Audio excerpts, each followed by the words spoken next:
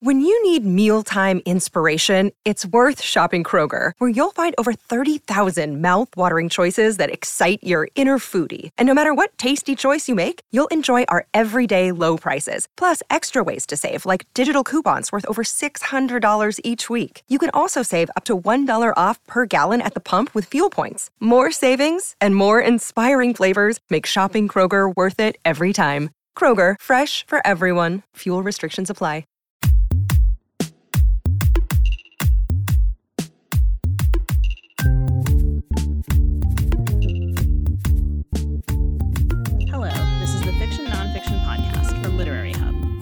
That every issue in your social media feed or on the evening news has already been tackled somewhere in literature.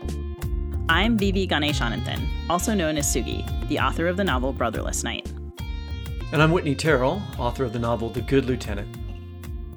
So I think it's safe to say, since it's been a topic just a few times, that the show is very interested in seeing creative writing become more inclusive, and particularly for BIPOC writers. And things are definitely better than they used to be.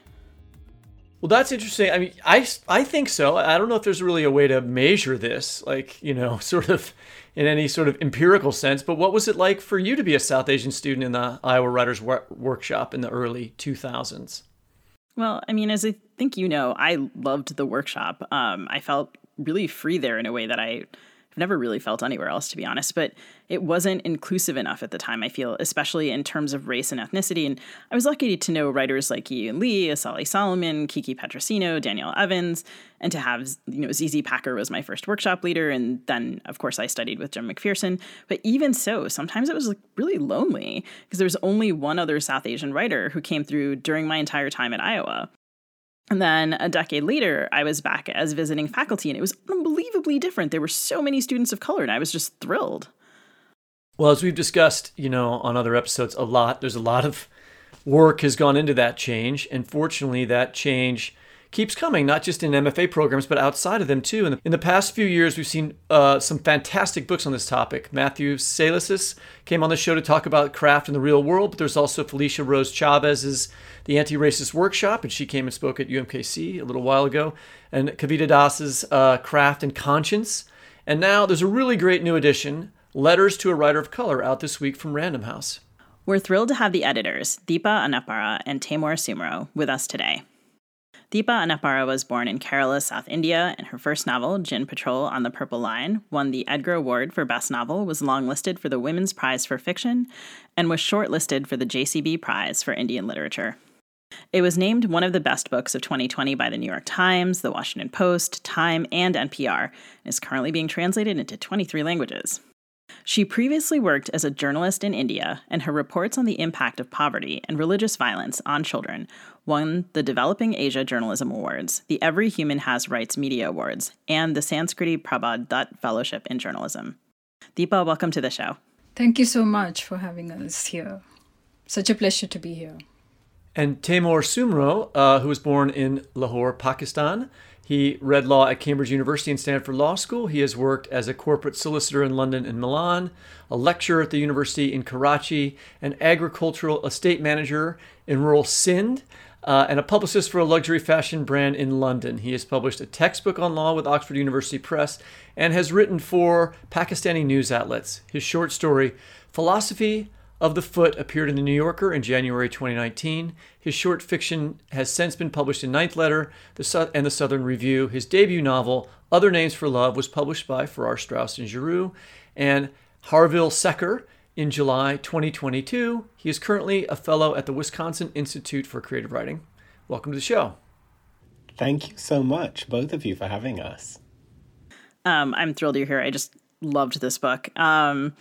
So each of the 17 essays in the book describes in one form or another the experience of being a writer of color and focuses on a specific aspect of the writing process or writing world. And I wonder if you can just tell us a little bit about how you two met and ended up working together on this project. Deepa, maybe you can start.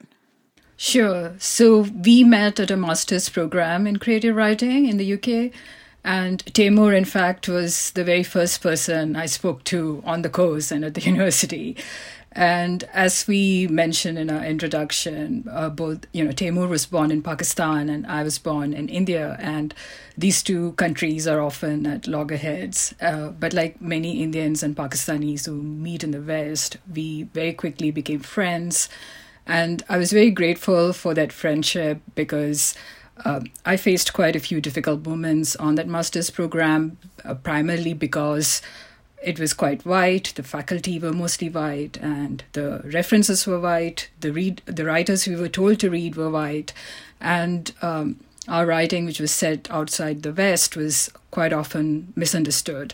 And people would tell us that they couldn't engage with our writing, they didn't understand the non-English words that we used in our work, or just that, our stories were too digressive. And it was just really helpful to have another person to talk to about these subjects. And we were one of the few students of color on that program. And, those particular questions that we had related to our craft, like how do we translate our culture or should we translate our culture, these were not addressed as part of the program at all. And I ended up talking to Taymour about these questions of craft that I had, which were very particular to me and which was not addressed in that program, which really discussed a very Western aesthetic. And I would say that the book really originated in those conversations that we had as students in the master's program. Would you agree with that, Taymour? Yes, absolutely. I feel so lucky to have met Deepa and to have met her so promptly in that program. As she said, we were amongst very few students of color on the program, and we were very much at the beginning of our writing careers, and we were very vulnerable to the instruction and the feedback that we were getting, particularly from instructors, but also from peers. And so it was invaluable for me. It was so critical for me having Deepa both as an emotional support and as a technical support. And, part of it, of course, was that she understood the context that I was writing about. And so my writing didn't have this sort of foreignness to her. But also, as she said, there were these technical questions that we were both grappling with. The book has a chapter on translation, and translation comes up often in the collection. And this was a question that was a challenge for me, and so it was great to have Deepa there to discuss how much we needed to translate and how to translate. And, how much of our culture we needed to translate, what was integral to story and what wasn't. And as she said, it was really those conversations that were the beginning of this book, because we found so much community in each other. And that community was really, really so important for us. And so trying to extend that community outwards. So can I ask when this was? At the top of the show, we were talking a little bit about my experience in an MFA program, which was at this point like almost 20 years ago. And when was this? 2015. Okay. Yeah. I have a sort of related question about workshops, because that's where craft gets discussed, a lot of times. And so America was the first creative writing workshop started here, and there's a lot of MFA programs here. I've spent a lot of time in France because my wife's a French professor. They don't really do that so much, or if they do, it's very new. I don't know really what the status of creative writing programs are in the UK. I was kind of surprised when you said that you studied together there. And do they exist in India or Pakistan? We have creative writing programs in India now, but I think maybe there's one at a university. So there are very few, and you really have to travel abroad to actually study because there are very few scholarships. Taymour can tell you about Pakistan. Pakistan is the same, really. I think that there is one. I think in the UK, of course, there are so many, and they follow the American model. There is, in some ways, it's a kind of imperialism as well. This is the model, I suppose, that has had the most, that has been sort of practiced, and it's sort of accepted as the way to teach, and so it's kind of been exported very successfully. It's my impression that it seems like the US, the UK, Australia, and South Africa, basically. Oh, really? South Africa has a lot of creative writing programs? I didn't know There's that. like Cape Town and stuff. There's places to study there, but it does seem like, as you say, to describe it as a form of, cultural imperialism seems pretty accurate to me. Taymour, your essay on origin stories is the first one in the book. Would you read to us from it?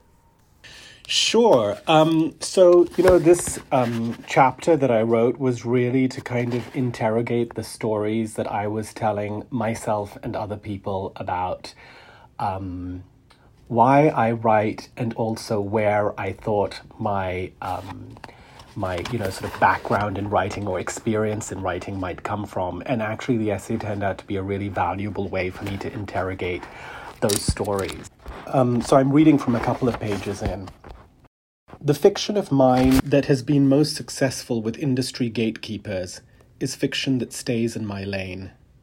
But on my writing program, I studied with 3 cishet white men for whom there seemed to be no lane at all, none that constrained them at least.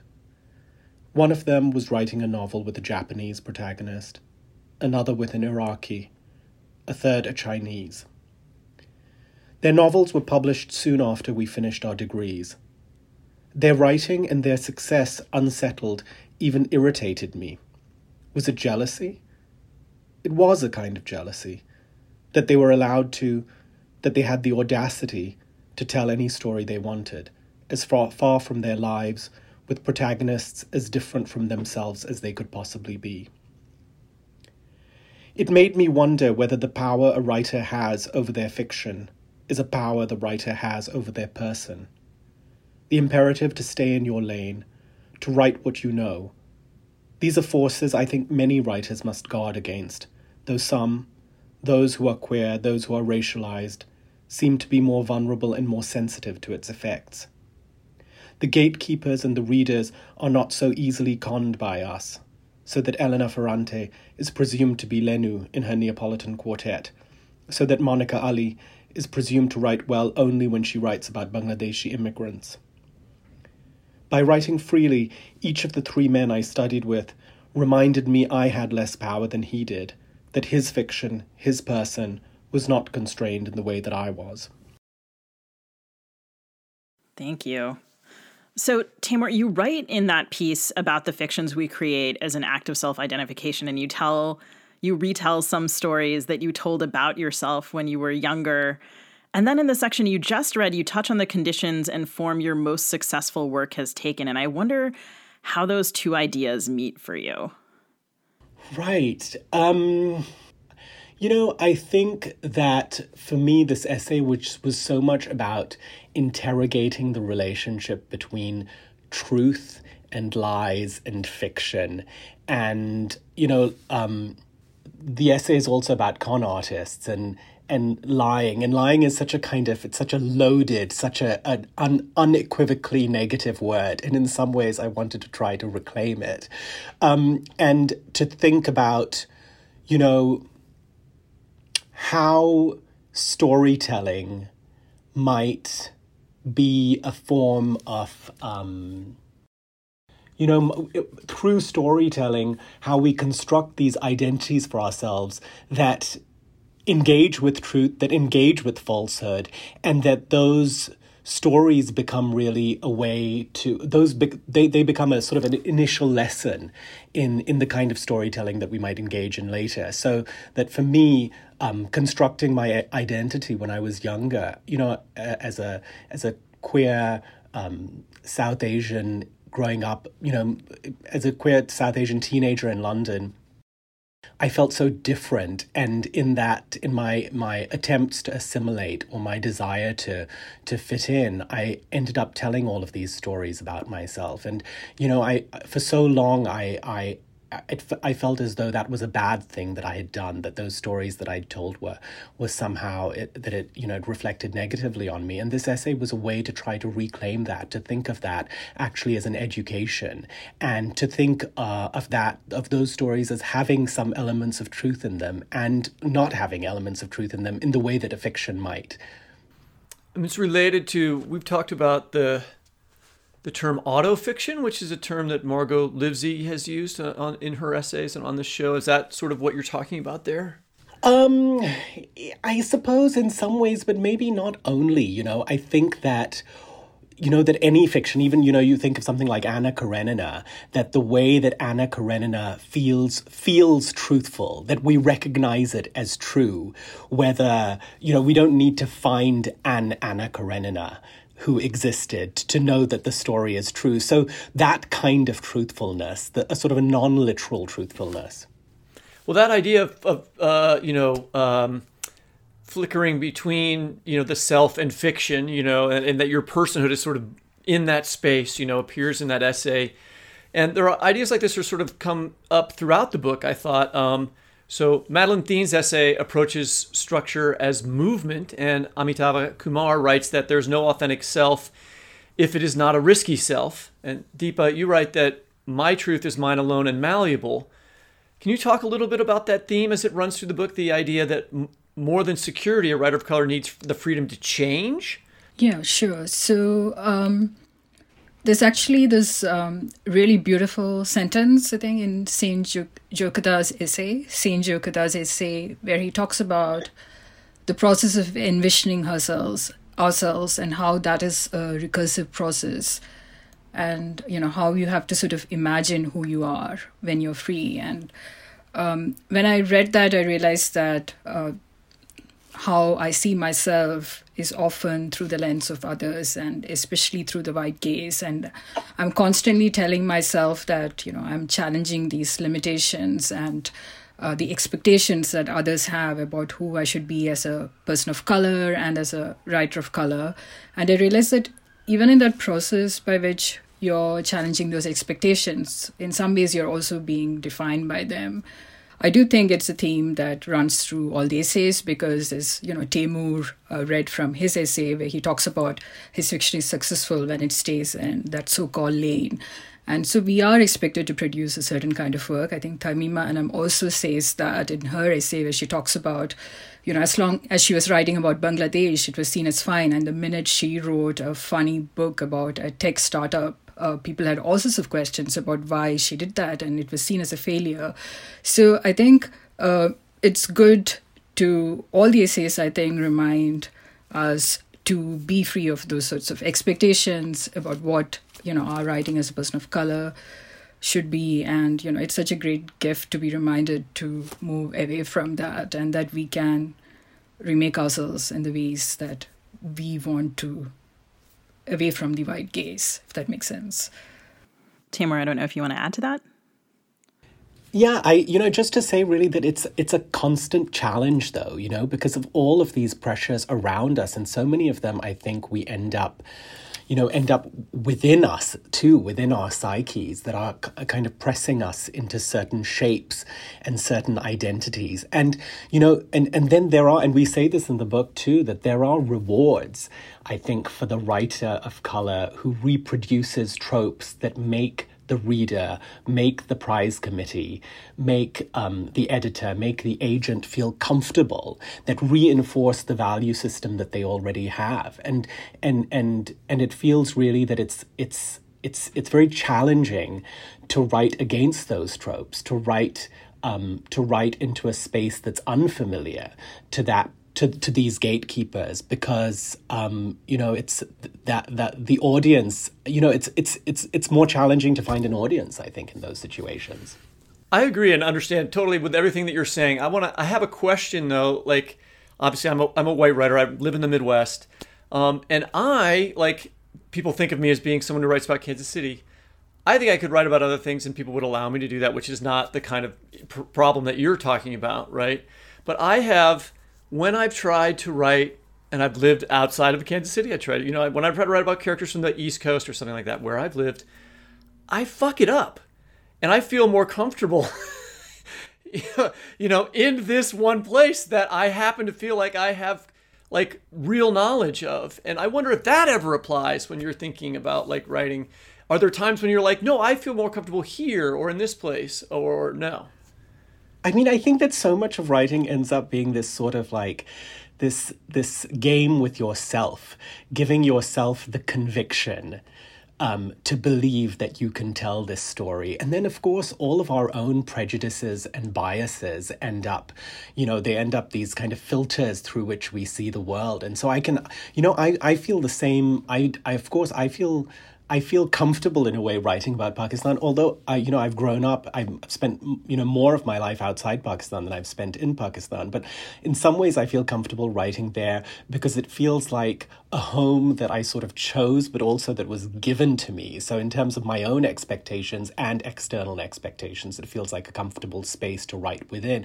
But I think that maybe precisely for that reason, it's good. It's good for me, and maybe it would be good for you too, Whitney. I keep trying to write novels set in New York, and then they just get thrown away. But maybe it's just a way of visiting New York for me.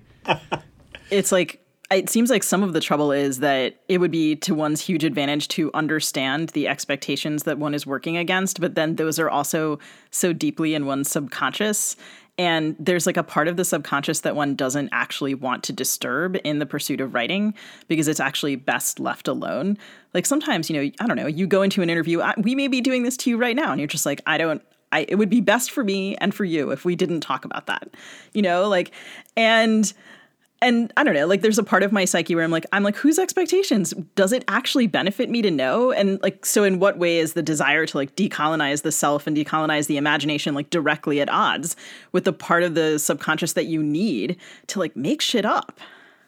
I'm not sure that's a question. All right, I'll just go on to the next question then. Okay. That was my existential despair. Okay, we're going to take a short break here and we'll be right back.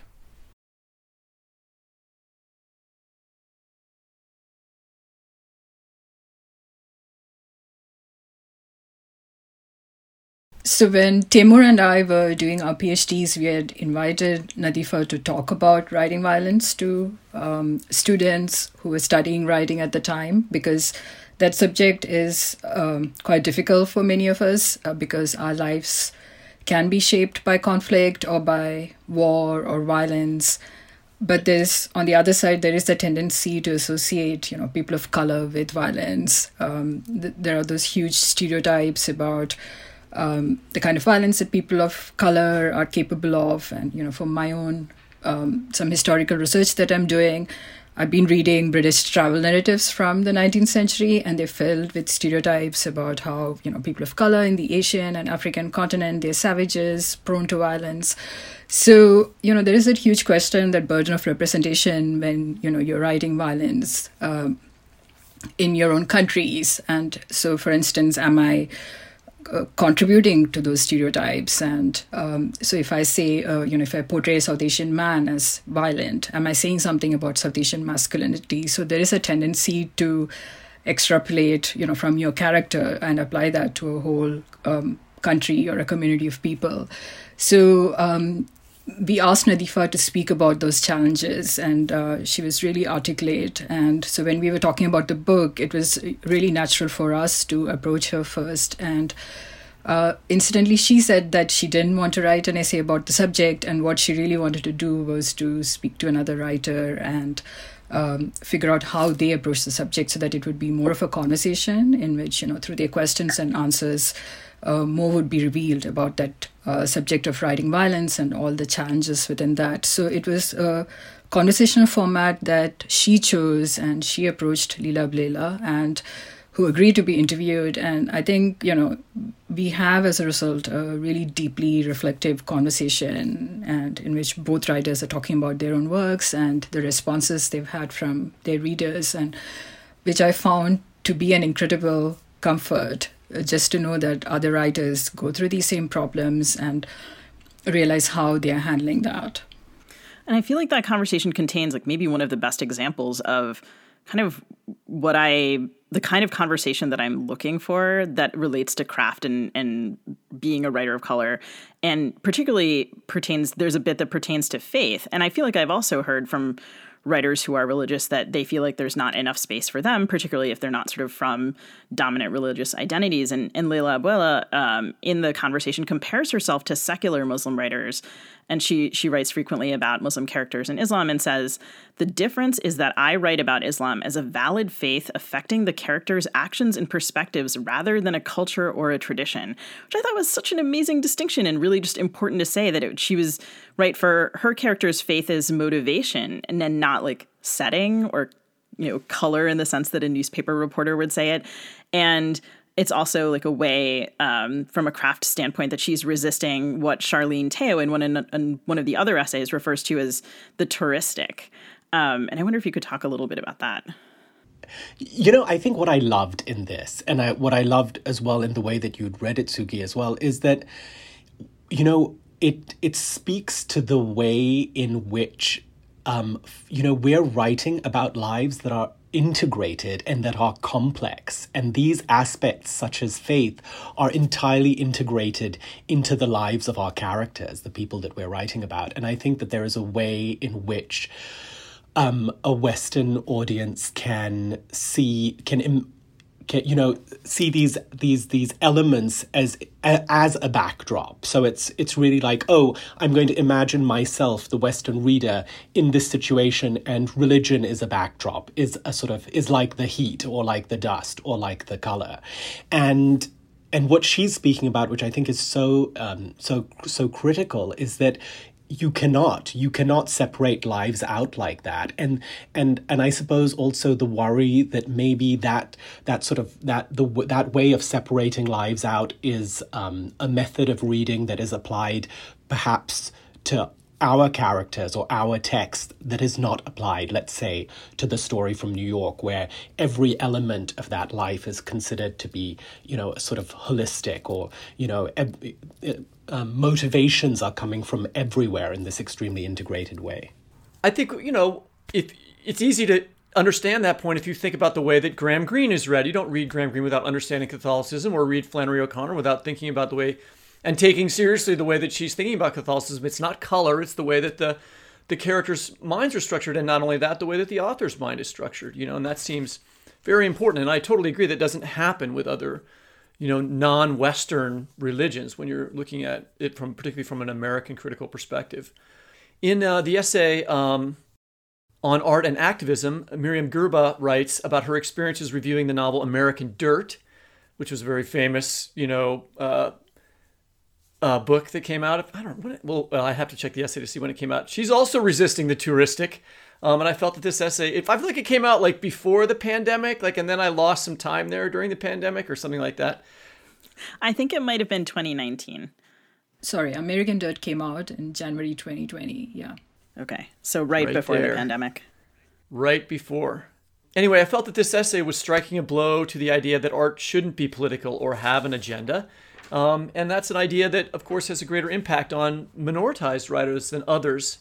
So could you just talk about this piece and how you decided to put it in the book?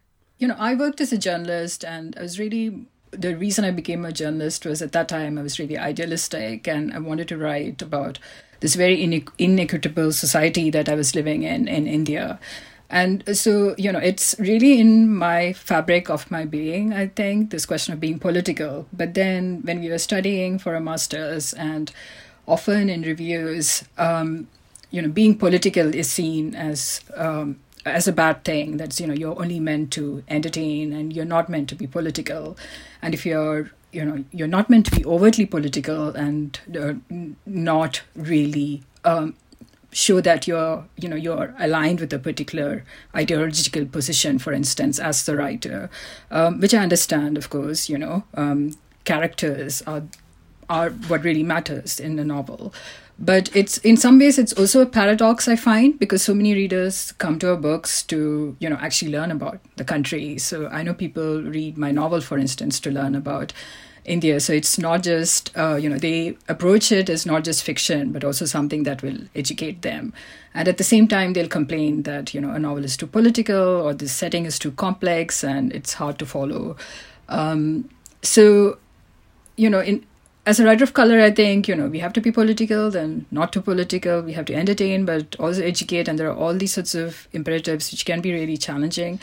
And so we did want to include essays in the book on negotiating these really sort of tough questions and how we can be political in our art and also be unapologetic about it. And it can also be a part of our life and something that we do alongside our writing. And so how do you manage those, those multiple selves that we have to be, not just a writer, but also an activist? So we approached Miriam to write this essay because we felt that, she was in a position to do so, and, she had that experience. I mean, Sugi, you had to negotiate. We've talked about this with Brotherless Night. There's a whole Sri Lankan political history there, and you have to think about how much you're going to explain to the reader who the reader is going to be. Is this a Sri Lankan who's reading this? Is this an American who's reading this who doesn't know the history? And I know that you've worked hard on thinking about all of those things. Yeah, I wish I'd had this book before. But yeah, tune into the YouTube channel for my enthusiastic nodding during Deepa's last answer.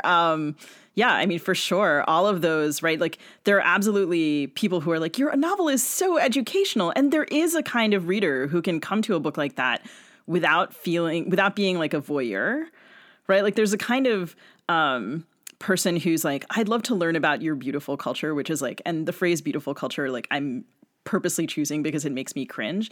And then there's a person who's just like, I find this really interesting because it involves other people. And that's a kind of reader I don't mind educating, because I feel that relationship could be flipped and I could learn from them. And so the power imbalance doesn't feel so fraught. Yeah, I mean, so you're certainly correct. And I think, for people who are working on navigating those multiple selves and thinking about, I was reading this essay and remembering when I was sitting in workshop as an MFA student and the other student who sort of said, as I was silent in my workshop, you and your agenda to me, as I was sitting there unable to respond. And I was like, you're not wrong, buddy. And which was fine with me. But I think I don't know, like, I was able to not listen to him. But I think your point earlier about sort of the way in which when we enter these conversations, we're also often really vulnerable is just so well taken. And I think, here, Miriam was so well known for, I think most of our listeners are familiar with kind of the American Dirt debate, which was about appropriation, about undocumented persons, about writing from a community that the writer wasn't from, and sort of beyond that. Should we explain what that book is about to educate our listeners who may not know the history of all that stuff? Yeah, it's a pretty large detour, so I'm trying to do the quick and dirty. But some of the criticism was simply about the notion that it had been done badly. Well, but it's a book about Mexican immigrants written by a white writer who then was marketed and got a lot of publicity and was pushed as a literary masterpiece. And this essay is a critique of how that book was created and what was wrong with it. And all of the backlash and the backlash to the backlash and the backlash to the backlash and the whole accordion down of that, to the writer's husband, to, the writer pointing out that their husband was undocumented, and then people being like Irish and undocumented. And, kind of all of that debate, which is very rich, and which you can find. We'll link to some information in our show notes about that. But Miriam, I first saw her name when she was writing about American Dirt, which, for all of this criticism, was a bestseller. Absolutely, did really well. And so it seems like advancing this kind of critique, freeing people also to be political, is so important. Oh, I just wanted to pick up on the point you said, Sugi, about how a peer of yours in a workshop had said you and your agenda. And I think that what it does is I think when I was reading Deepa's work first, that my initial response was, this is too political.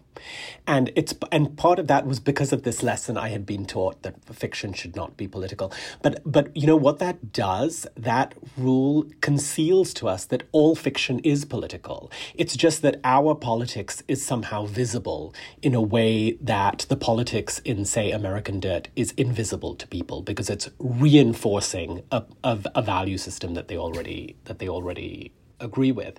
And I think that what was so interesting to me in Miriam's piece, and in when we spoke to Miriam too, is that we expected her to say, to advocate for activism. And actually she didn't do that. When we spoke to her as well, she was talking about the immense burden on her of just writing this piece saying this book is not very good, that actually she lost her job as a result, and that for us to be activists, the cost is very high.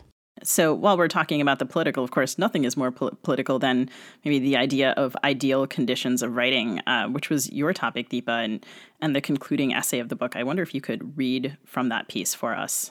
Sure. So, as you said, Suki, my essay is really about an aspect of writing that I've struggled the most in my life, which is really finding the time and the mental bandwidth to write. And there is a part of me that's always hoped that I could spend weeks at a quiet writing residency with food delivered to my door. And unfortunately, it's never happened. And I wrote my first published novel in very difficult circumstances. I was grieving, and this essay is really an attempt to answer the question, can you write in conditions that are less than ideal, and how do you do so? So the essay is composed in fragments, so I'm going to read from the 12th and the 13th fragment. 12. My husband loses his job a month after I accept a place on the master's program. Our circumstances are such that a year in which neither of us earns money is untenable. I switched to studying part-time so that I can work. My husband finds another job, but it seems the universe, a higher power, a belligerent ancestral spirit, the curse my mother warned us about, whatever I choose to call it, wants me to stop writing. And it is not asking this of me with tact or grace. It's a trope in horror films that the frightened character will leave their place of safety to investigate the source of their disquiet, always to their detriment. On the train to the university, I wonder if I am this character. Outside the window, the scenery is serene. Rolling green hills, bales of hay scattered across yellow fields, the occasional bright red face of a pheasant. Perhaps it's not the universe I fear, but the absurdity of my enterprise. In the classroom, I can't hide my writing. I will be exposed, and it will be a relief to know I'm not a writer. Then I'll be forced to find another way to be in this world. 13. Chekhov, Conrad, Kafka. The gods of the university are white and often consumptive, though only I seem to be attentive to this fact. Mythology is mostly Greek. I workshop the beginning of my second novel, and a tutor suggests I rewrite it from the perspective of a character who doesn't exist on the page. I shelved the novel, whose first draft I managed to complete before the course began, in between my retail and copy editing jobs, waking up to write when the sky was still black until the sun lightened the east. Acquaintances ask how I'm faring in a classroom with those half my age. Aren't prodigies 25 at most? I need weeks to write what takes the young people hours, I tell someone I met on a short writing course. Were you born with what most of them have, she asks. It's only then that I truly appreciate the workings of privilege. Where I grew up, we learned to cower at chess with textbooks and walked with our heads bowed, afraid of the glances of strangers, especially men. Where I live now, I wear the drabbest of clothes, unwilling to stand out and risk more hostility than what the color of my skin already evokes. Is it any surprise then that there's always a gap, an abyss really, between what I want to say and how I say it? Thank you so much. That piece is so beautiful, and it's not just a call to action, but a kind of statement of solidarity about fear and failure and grief and imperfection. I think of those two as a kind of creative freedom, and there are multiple pieces in the book that touch on that allow kind of a space for inconclusiveness, which is, I think, maybe why this is one of my favorite recent books that I've read on writing. I want to thank you both so much for being with us today. We really appreciate it and want to encourage our listeners to pick up this book, which is called Letters to a Writer of Color. Thanks for being with us. Thank you so much for having us. Thank you both. That's it for the Fiction Nonfiction Podcast. This podcast is produced by Ann Kniggendorf. Our theme music is composed by Travis Workman. You can subscribe to us by typing fiction/non/fiction into the search bar of your favorite podcast app. Please go give us a rating and review on Apple Podcasts if you haven't done it yet. You can also listen, find previous episodes, and read excerpts from our interviews at the Literary Hub website, lithub.com, where the Fiction Nonfiction Podcast page is listed under the Lit Hub Radio tab. We'll also post that show page with links to the books we referenced this week on Facebook at FNF Pod, on Twitter at FNF Talk, on Instagram at fiction.non.fiction.podcast. You can find video of our interviews at our own Fiction Nonfiction Podcast YouTube channel and IGTV channel, and on our website at fnfpodcast.net, where our back episodes are grouped by topic areas. Happy reading!